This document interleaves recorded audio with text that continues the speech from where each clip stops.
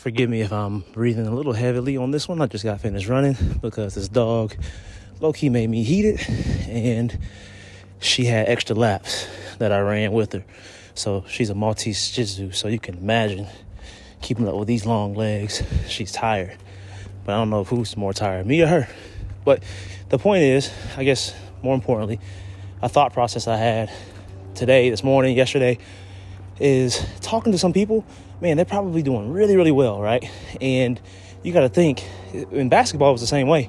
Or whatever your sport is, you probably had that guy or girl who never really worked as hard as you or worked hard at all, but were just nice.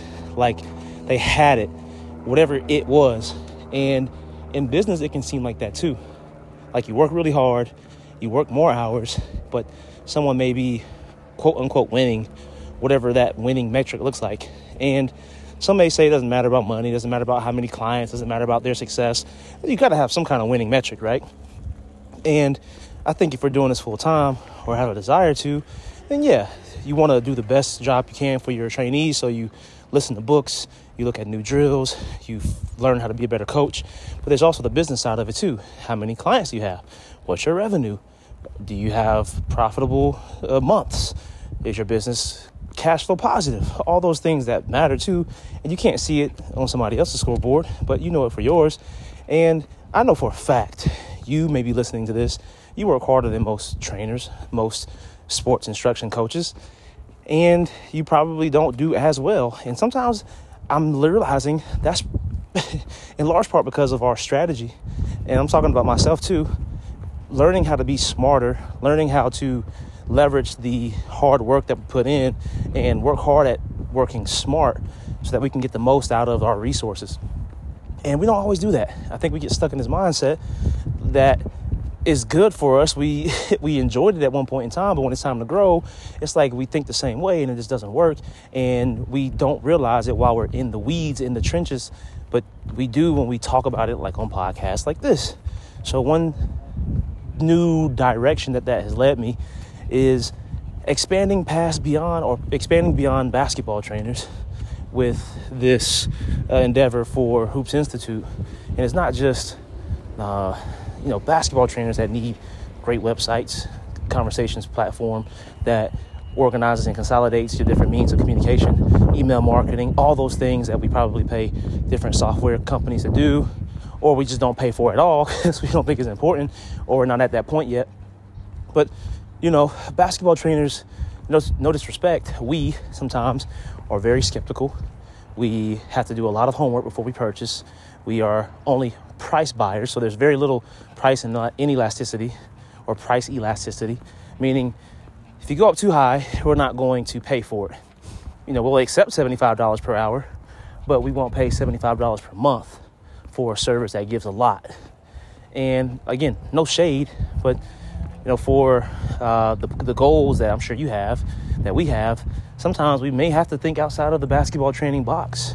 We have to expand beyond basketball training. And it's not comfortable to talk about all the time, but it's a reality. And it's something that I'm facing right now after talking to our financial planner and seeing, this vehicle for the goals you have, this vehicle can get you close to it, but it may not be the vehicle that actually gets you to what you want. And it might be the same for you too. So thinking about other things outside of basketball training, which is great because with basketball training, yeah, we do have some admin work. We do have some things that we need to do during the day. But really, really, if we cut it down to what's really important, we really work for like 4 hours a day in terms of on the court, what we need to do. We may watch film. We may do other things as well. But our work really is 4 hours a day. And of course, again, let's say 8 hours a day. That's a lot, right? But I'm sure you guys probably work longer hours than that if you're in the trenches really doing this like I think you are.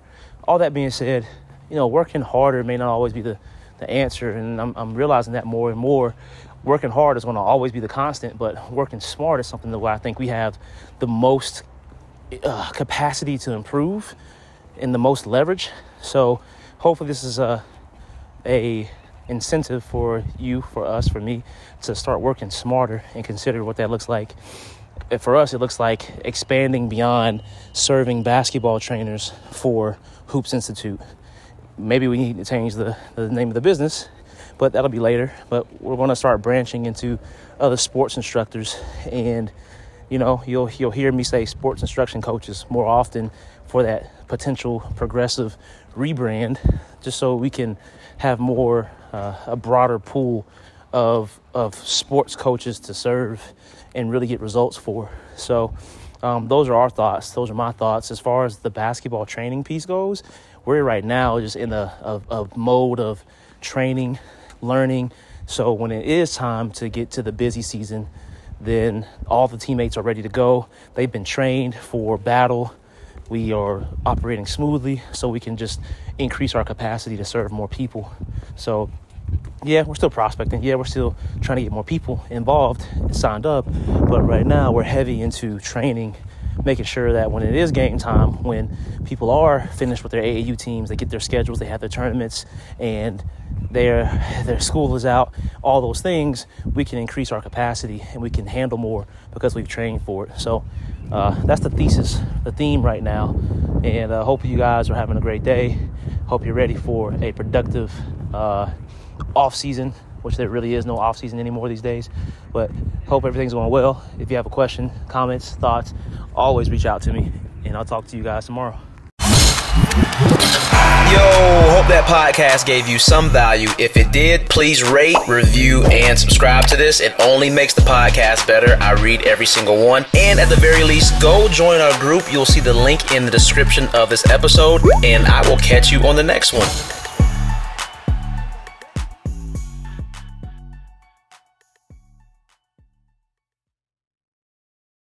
I was interviewing John Hansberry this morning at 6 a.m. First 6 a.m. interview ever, but it was a great interview. He has a pretty interesting story. Basketball trainer, 23 years old, lives in Florida, really good area, Florida and Fort Lauderdale. Full-time teacher, and honestly, really, really solid following, man. An interesting guy. You will like that interview. But one thing that he said that got me thinking, man, was word of mouth marketing is where it's at. Like, we all want to help and serve more people and get as many customers as possible. Like, let's be real. But sometimes we don't know how to do that. We post on social media. And like he said, he posted for 2 years straight, well, at least one time a day, and got nowhere. Really didn't have more than 10,000 followers. But all of a sudden, he gets to 83,000 followers. And I say all of a sudden, of course, there was a process, but he got to 83,000 followers after those 2 years, and he got past the tipping point, or the potential, the latent potential, or whatever you guys want to call it. But he got past that threshold, and now he's got a really, really good following. And he had a good strategy in terms of how social media specifically has helped him grow his business, and at least get 1 to 2 new DMs every single week by doing this. Something you probably have done or do right now, but it's a simple way to increase word of mouth marketing, and it's as simple as having a story, posting that story on Instagram, maybe Facebook, specifically Instagram, because no offense to parents, I'm not sure that parents know how to really maximize the use of stories or share a story or even post stories, honestly. But you go on Instagram, you post a story of an athlete, you tag them, and they tag their friends. Simple as that, And he said that's worked very well because it increases his reach, his visibility, and it's a way to increase word-of-mouth marketing, which, if you do the numbers, the data, I'm sure that we get most of our customers from word of mouth. So that's a way to add some fuel to the fire with the word of mouth, I would say, is by doing what JQ basketball training suggested. So hopefully that helps you guys out with that in mind. And we can throw some advertising on there, but if you don't have money for advertising, that is a great way to do it. So hopefully that helps you guys out, and make sure you look at those numbers for Finance Friday. Not much.